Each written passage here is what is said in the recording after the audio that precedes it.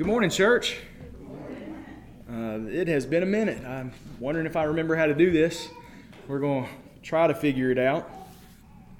If you have your Bibles this morning, I would like for you to open up to 1 John chapter 4. We're going to expand a little bit on what Diane and David read this morning. I do want to thank Randy and John both for the jokes and getting me back in the groove of things here. I have no intention of being a missionary to Ukraine. 2 trips was enough, and so I'm going to try to be here in the Grand Republic of the United States of America for as long as possible, with that being the other option. And I do appreciate the song. That is one of my favorites. So, buddy, I appreciate that. So it's wonderful to be here in person with you today. While I am extremely grateful to God for the common grace of technology, which gives us things like cell phones and the internet, social media platforms that allow me to join with you guys when I was in Ukraine. I had to watch at 5 o'clock on Sunday evening, to be able to tune in with you guys. But I was able to do that, and I am grateful for that because it was nice to still be a part of our service. Or even when we're 30 minutes down the road in a hospital room on a Sunday morning, it's nice to have that opportunity to be with the people of God, to be with our church family. But there's absolutely nothing like seeing you face to face. There will never be a screen that makes it better than this. And so I'm grateful to see your faces. I'm grateful for the hugs and for the welcome backs and the joking and the jests. I just want to thank you all so much for your support and your prayers that you've offered up as Kelly and I went through this last couple of steps of this international adoption, which was hard. This was by far, the tail end of this thing has been by far the hardest part. And we're not quite finished yet. We're probably at about 90 to 95% done, and there's still some processes to go through, but we're on the downhill side of that now. So the hardest part is done. And so now we're trying to see what it's like to balance life, driving back and forth to the hospital, life with Sophia in the home, and trying to figure out how we can incorporate her into our family with her needs and her challenges. And so, I mean, it's been interesting because Kelly came home. She was there for 2 weeks. I was there for 3 weeks, and then she had to come home for an emergency, getting Artem back to the hospital as quickly as possible. The nurse said after seeing him and evaluating him that if he had been in the country for about another month, he would have died.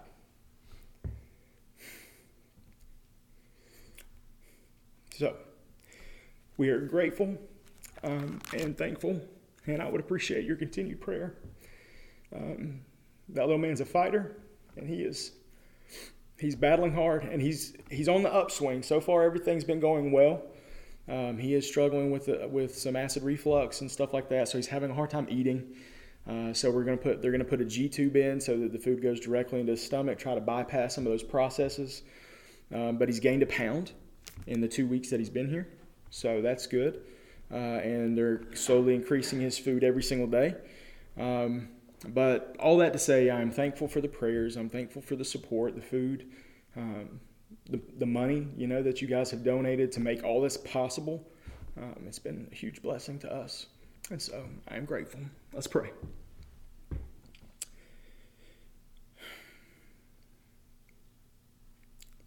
Father, there is something amazing about the church. Something amazing that our relationship with Christ can bring people from different ages and socioeconomical backgrounds, educational backgrounds, different ethnicities, all across the board. You can bring people from all different walks of life, and you can bring them into the church, and there is a different type of relationship that happens in a place like this than happens in anywhere else in the world. And God, I'm grateful for the love of Christ that makes this possible, that breaks down barriers, that puts people's desires and hopes into their back pocket as they go forward to pursue showing your love to the world, putting themselves in the last place in all of our relationships.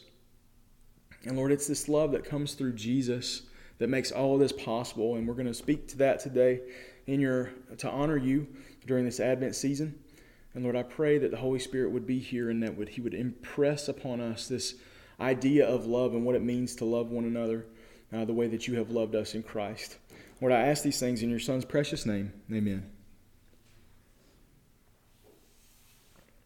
So we are in the third week of the Advent season, which is a season of waiting and expectation.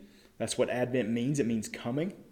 And so it's this idea that the people in the Old Testament were waiting for the coming of Christ. We now, today, are waiting for the second coming of Christ.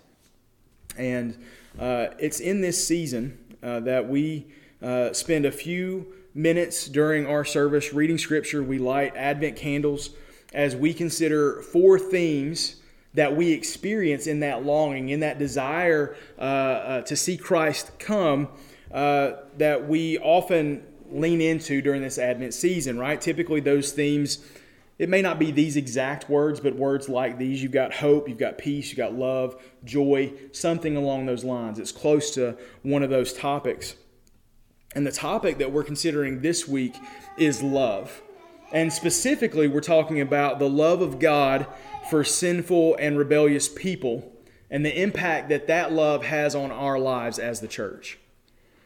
Now, as a sinful and rebellious person myself, I am extremely grateful for God's love. Now, I don't say this to try to puff myself up because I'm going to deflate it immediately, but there have been several people at the hospital that have heard our story and they're like, oh, you guys are angels. You guys are amazing. And I literally cannot tell you through this last bit process of how many people I have wanted to punch in the throat to get my son home, to get my daughter home. And the whole process, while we're here, the frustrations that we experience through that, I am nobody's angel, right? I am not to be lifted up in any way, shape, or form. I am extremely grateful for the love of Christ and what He has done for this sinful and rebellious person, right? Because without the love of God shown to us in sending His Son Jesus to be the atoning sacrifice for our sin, there is no hope, right? There is no peace and there is no joy, right? Because without the ultimate manifestation of love in the coming of Christ, you and I are still lost in our sins, right? When I have these impulses to inflict bodily harm on someone because of how they treated my adopted son, there is no hope for me because I want to hurt other people. But in Christ, I can feel that way and there's hope, right? Maybe one day I will get to the point where I don't want to do these things to people. I can just pray for them and allow God to do His vengeance thing instead of trying to do it myself, right? But without the ultimate manifestation of love, we have none of that hope. We have no hope of restoring our relationship with God. And if we can't restore our relationship with God, then we're not children of God. And the Bible says, outside of faith in Christ, we are enemies of God with no way of making that relationship work with Him. If we're not His children, then we are rebellious enemies that are actively fighting against Him. And because we cannot have peace with God outside of that relationship with Christ, the best that we can hope for in this life is a life full of happiness. Right? And at first glance, that doesn't sound too bad, right? Who doesn't want to be happy?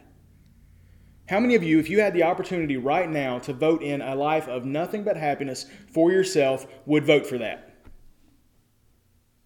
Okay, how many of the rest of you are liars? Because that's everybody else that didn't raise your hand. Everybody that didn't raise your hand is a liar, because every single one of us, if we had the opportunity to vote in our happiness, we would absolutely do that, right? But there's several problems with our happiness, right? Number one, happiness is fragile. It's a weak emotion that can barely hold itself together from minute to minute. Right? The reason is because happiness is completely and solely based on our circumstances. Right? Our circumstances change, and then our happiness changes. From 1 minute to the next, you can be having the best day of your life, and with one phone call, you can go from having to the worst day of your life. Right? One phone call from the doctor that says, hey, this is Dr. So-and-so, it's cancer. It's terminal. You have 6 months to live. Best day of your life to the worst day of your life. Or, hey, this is Officer so-and-so. We just found your loved one's car wrapped around the tree. They didn't make it. Best day of your life to the worst day of your life. Or, hey, this is Firefighter Bob. We're at your house right now. It's gone. Total loss. Nothing's left. Best day of your life to the worst day of your life with a simple phone call. And even if your entire life catered to your happiness, eventually something's going to shatter it because it's a fleeting emotion. Right? Someone's going to die. Something's going to change. And your happiness is gone. Just like that. Right, number 2, as people who are broken because of sin, we don't actually know what's best for us. Right, we would absolutely vote in that idea of what we think is going to make us happy, but our heart is inclined towards things that are going to lead us away from God. Right? The only unwavering source of our happiness, and we would gladly give that stuff away to pursue things that have no hope of bringing us peace or joy or fulfillment and happiness for long term. And so in our pursuit of our own happiness, we end up being the instrument of our own sadness or aggravation because we have pursued after things that cannot fulfill. Right? So that job that you desperately wanted ended up coming with ulcers and panic attacks, right? The relationship you desperately wanted led to the realization that the guy, girl, whoever it is that you pursued after was ultimately a jerk or a crazy person. And now you have to deal with the fallout of that broken relationship. But you wanted it so bad at the beginning, you would absolutely have voted for that if you had the opportunity. And on the other side of it, it's insanity. Right? The fame and fortune that you gave up all your true relationships in pursuit of turned out to be shallow and empty. And now you have all the money that you could ever hope to spend in your lifetime. And everyone knows your name, but there's no one who really cares about you to share it with. Everybody has an ulterior motive that's in your life now. Right? We just don't know what's best for us, but we would vote for it if we had the opportunity. Right? And 3, in a broken world, everyone is pursuing their own happiness. And eventually, my pursuit of my happiness is going to conflict with your pursuit of your happiness. Right? We're going to want 2 things that can't happen at the same time. Right? It's the law of non-contradiction. If I have this and you want it, we can't both have it. Right? And this is how people get in a fight at Walmart on Black Friday because they want $100 off a big screen TV. Right? When what you want is in direct conflict with what I want, suddenly neither of us are happy unless we win the conflict. Right? And so none of this gives us opportunity for lasting hope. None of it gives us opportunity for lasting peace and joy. But when you see the love of God literally stepping out of heaven to take on our sin and shame and our punishment for our rebellion, suddenly hope, peace, and joy are possible. It all hinges on this idea of love. Suddenly, our circumstances don't dictate a fickle emotion like happiness. Instead, we're anchored to something much more substantial that doesn't fluctuate, that doesn't change with time. And it's this love that the Apostle John is going to point out in our passage this morning. And it's quite obvious that he is all about that love. We're going to look at 1 John 7-21, chapter 4, 7-21. And so as I read through this, I want you to follow along with me as I read it. And I want you to try to count how many times he says the word love or loved in this passage. All right? Follow with me. Try to count them. And there's going to be a test. So we'll see what you come up with. Dear friends, let us love one another because love is from God. And everyone who loves has been born of God and knows God. The one who does not love does not know God, because God is love. God's love was revealed among us in this way. God sent his one and only Son into the world so that we might live through him. Love consists in this, not that we loved God, but that he loved us and sent his Son to be the atoning sacrifice for our sins. Dear friends, if God loved us in this way, we also must love one another. No one has ever seen God. If we love one another, God remains in us, and his love is made complete in us. This is how we know that we remain in him and he in us. He has given us of his Spirit. And we have seen and we testify that the Father has sent his Son as the world's Savior. Whoever confesses that Jesus is the Son of God, God remains in him and he in God. And we have come to know and to believe the love that God has for us. God is love, and the one who remains in love remains in God, and God remains in him. In this, love is made complete with us so that we may have confidence in the day of judgment, because as he is, so also are we in this world. There is no fear in love. Instead, perfect love drives out fear, because fear involves punishment. So the one who fears is not complete in love. We love because he first loved us. If anyone says, I love God, and yet hates his brother or sister, he is a liar. For the person who does not love his brother or sister whom he has seen cannot love God, whom he has not seen. And we have this command from him: the one who loves God must also love his brother and sister. All right, what did you get? Got 24? Anybody else? 25? 27, 26? All right, so it may be different in different translations, right? Some may say something a little different. But the CSB has the word love or love 27 times in 15 verses. 27 times in 15 verses. Right, so it's pretty clear that John is trying to get his reader to understand the importance of love that we have been shown by God through Christ. And then he's also trying to remind them of how do you live out of that? Right? If you have this love that he has blessed us with, has poured out on us extravagantly, then what do you do with that love once it has become yours? Right? Because it's not what would make us happy, which is to soak all that up and to make it all about us. Then we're supposed to turn around and pour that back out into the world the same way that we have been loved.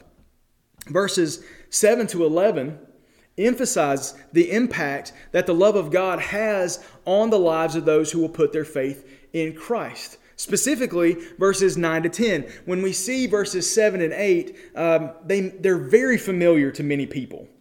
Right? Verses 7 to 8, everybody knows these two verses because it creates an emotive response in us. Right? This idea that God is love. Right? Everyone likes that idea. Everyone. Even non-Christians believe if there is a God, then that God must be a God of love. He must love me because I'm great. Have you met me? I'm awesome. And I'm not Hitler and I've never killed anybody, so obviously that God must love me because God is love. But the problem is they don't have a biblical understanding of love when they think about God being love.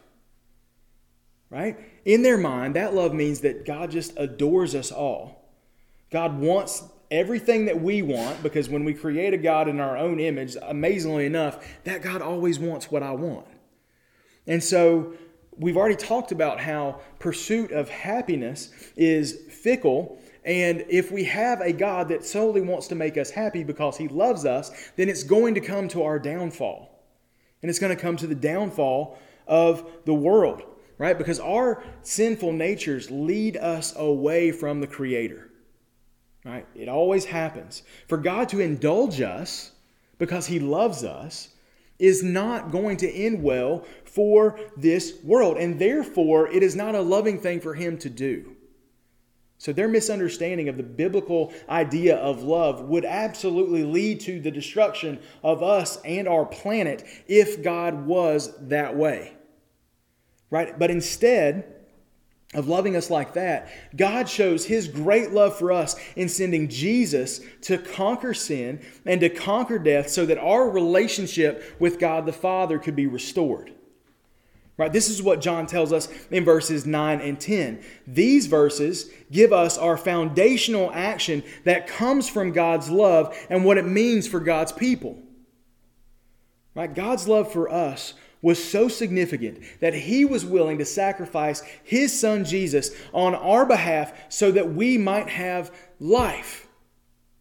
And this is not just our version of happiness in this life. This is actual life. This is life that has real purposes, that don't just pursue after our own happiness, but more meaningfully pursues after the things of God and the things of the kingdom, the things that have eternal meaning and eternal impact. That's the life that we get in Christ.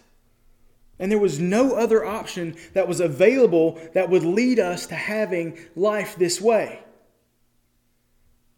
Our sinful choices put us at odds with a holy and righteous God. And to have a relationship with Him requires our perfection. And that's just not something that we're capable of mustering up on our own. Right? In fact, Romans 3:10-18 says that no one is even interested in trying. Right? In our sinful nature, no one is even interested in pursuing after God if that means that I have to sacrifice my desires. Right? And Paul here says that no one is righteous or pursues after God in the way that they should. And Romans 6:23 says that the wages of sin is death. So after we are constantly walking away from our Savior, after we're constantly walking away from the Creator God, then as we're doing this, we're sinning in the process. And that sin earns us death. Right? That's what we are earning as we go through this process. But God was not willing to leave us in this sinful state. He loved His people too much. The Apostle Paul says this in Ephesians 2:1-10. He says, "And you were dead in your trespasses and sins, in which you previously walked according to the ways of this world, according to the ruler of the power of the air, the spirit now working in the disobedient. We too all previously lived among them in our fleshly desires, carrying out the inclinations of our flesh and thoughts. And we were by nature children under wrath, as the others were also. But God, who is rich in mercy, because of His great love that He had for us, made us alive with Christ, even though we were dead in trespasses. You were saved by grace.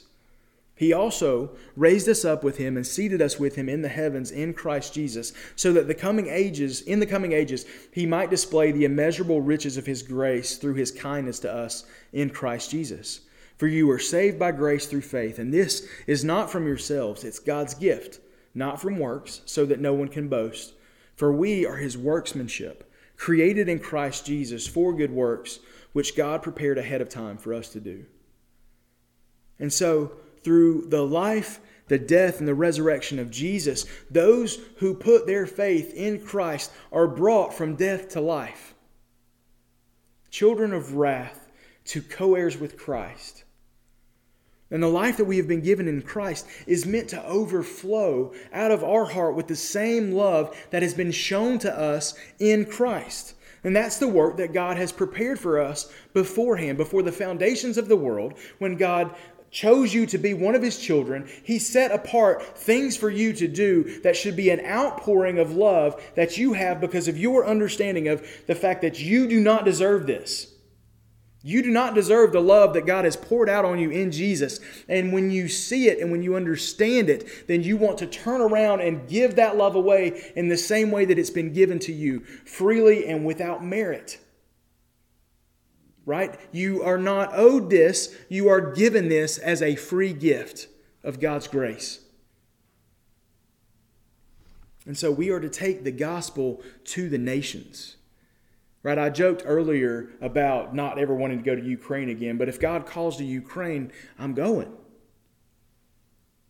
Right? If God calls to the Middle East, I'm going. Right? There is no sacrifice that He has asked from me that is any bigger than His sacrifice of His Son on my behalf.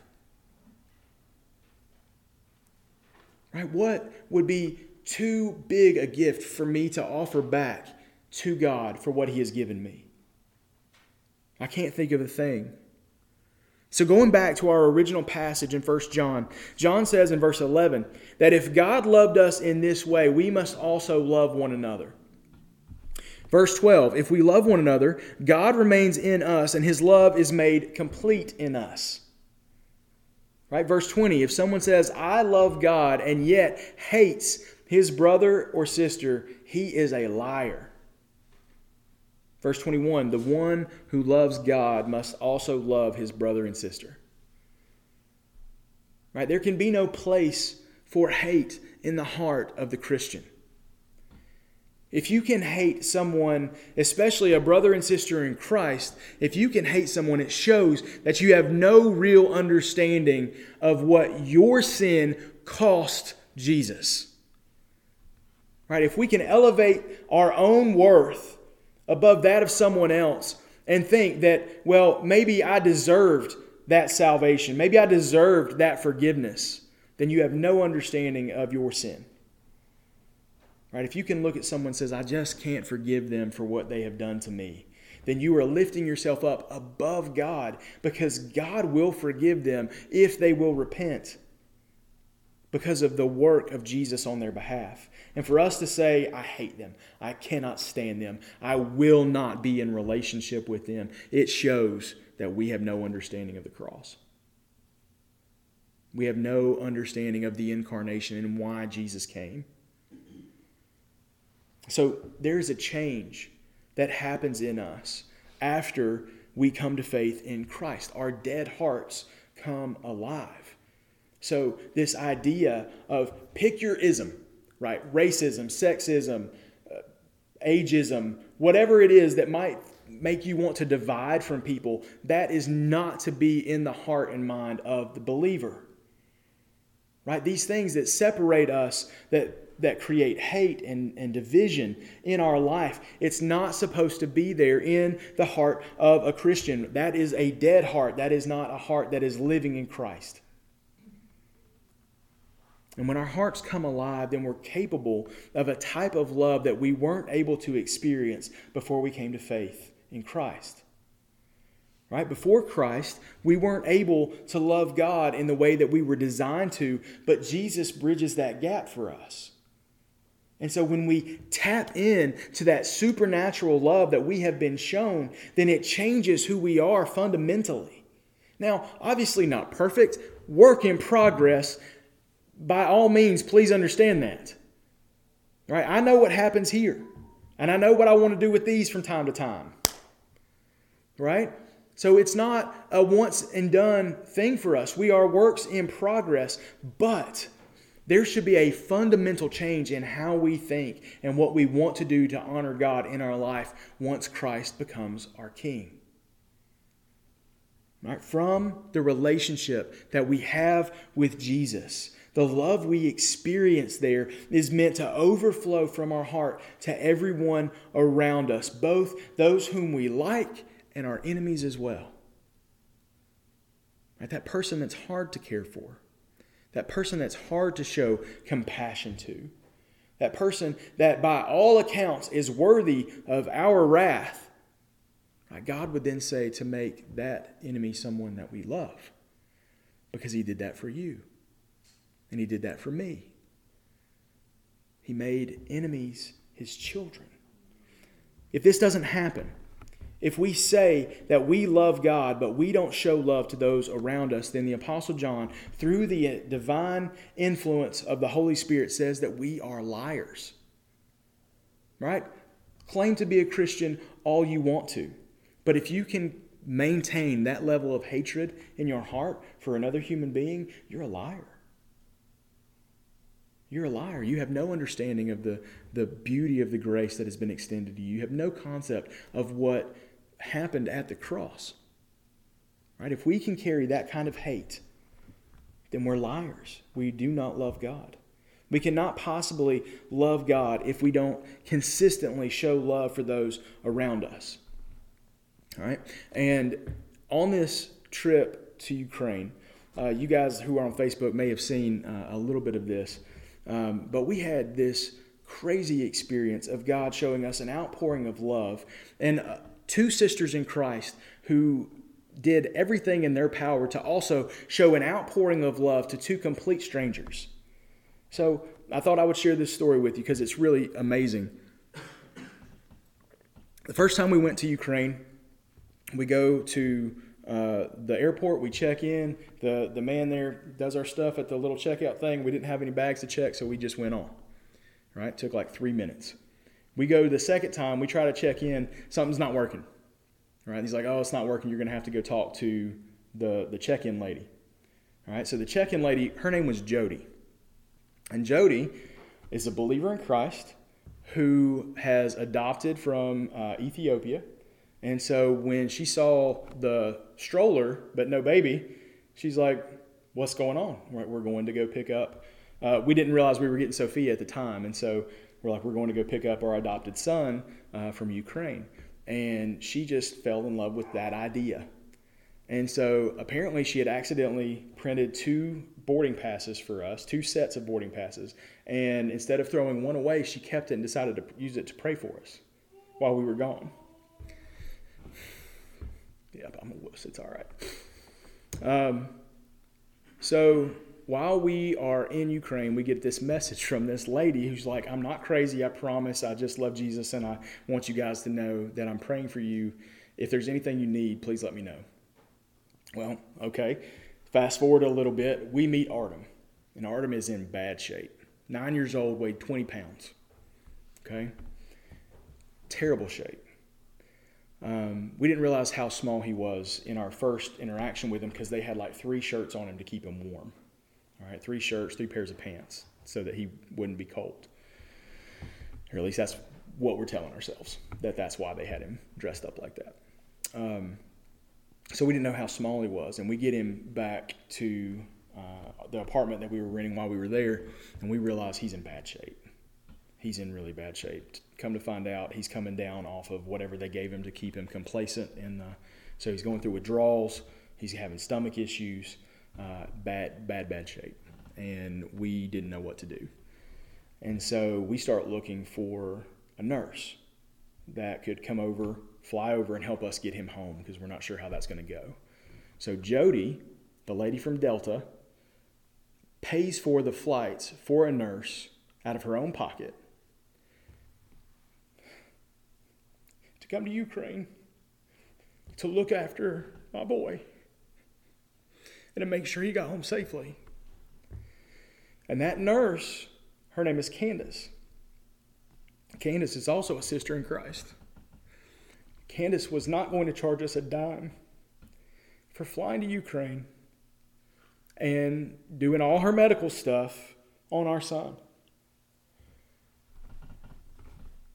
This was an amazing outpouring of love by people who did not know us. They just loved Jesus. Well, all right. So Artem, Kelly, nurse, go home, leaving me with Sophia for a week there in Ukraine as we're waiting on paperwork to get back. Right? Kelly's like, are you sure you can handle this? I'm like, of course I can handle this. I'm super dad. Right? I don't know that I could have handled it. Okay. Full disclosure. So Jody takes a day off from work. This is the Delta lady. Flies to Amsterdam. Meets me in Amsterdam.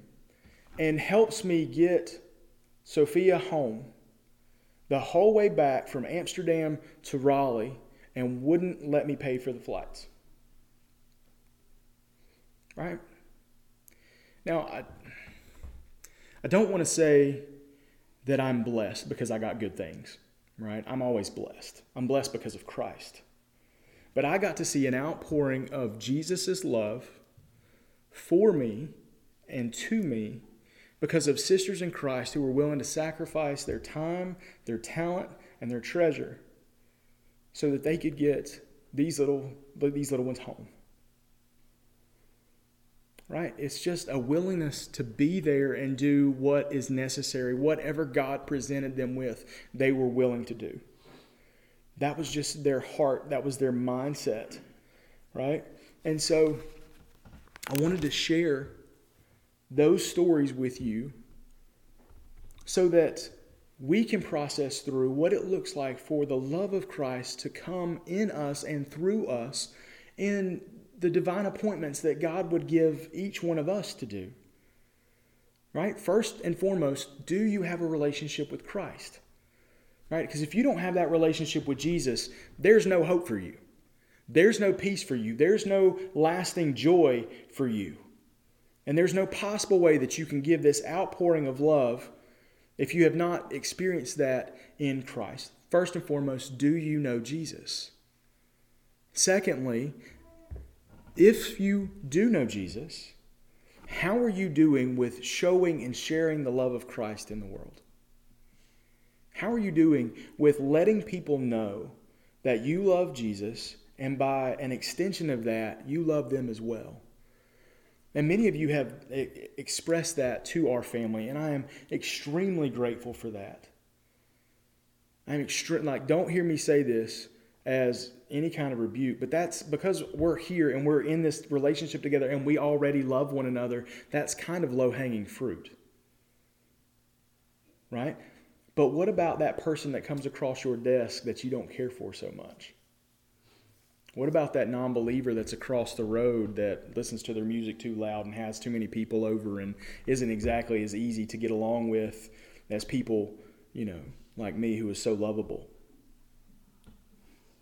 What are y'all laughing at? It's not very nice. How are you doing at loving people? You have been an amazing blessing from the Lord to my family. And you are doing a wonderful job of loving us. But I pray that that would also extend to those outside of this place, that we would love our neighbors, that we would love our enemies, that we would love those who are far from God in such a way that they see the light of Christ shining in you and they would want it. They would want that for themselves. So I pray that we are doing that. Let's pray together. Father, I'm grateful for this church. I'm grateful for Jody and Candace. I'm grateful for the love that has been poured out on our family and on Artem and Sophia in ways that are mind-boggling. The generosity that people have shown us, the willingness to bring food. But God, I pray that there would be a mindset among the people of this church that would go beyond these doors, that would go into our community, that would go into our families, that would go into where we work and where we play. And we would have a desire to pour out the time, talent, and treasure that you have given us so that people can see the beauty of the relationship that we have with you through Christ. Lord, help us to look for these opportunities to show people your love. Help us to see the impact that Jesus has on the lives of the people around us, these divine appointments that you would have for us. Help us to see what comes of that so that it would motivate us to do it even more. But Lord, even if we see no impact, I pray that we would be faithful to share the beautiful gospel, that we would be faithful to pour out ourselves in loving sacrifice, the same way that Jesus did for us, so that people can understand the love that came when Jesus came. We love you. It's in your Son's name that I pray. Amen.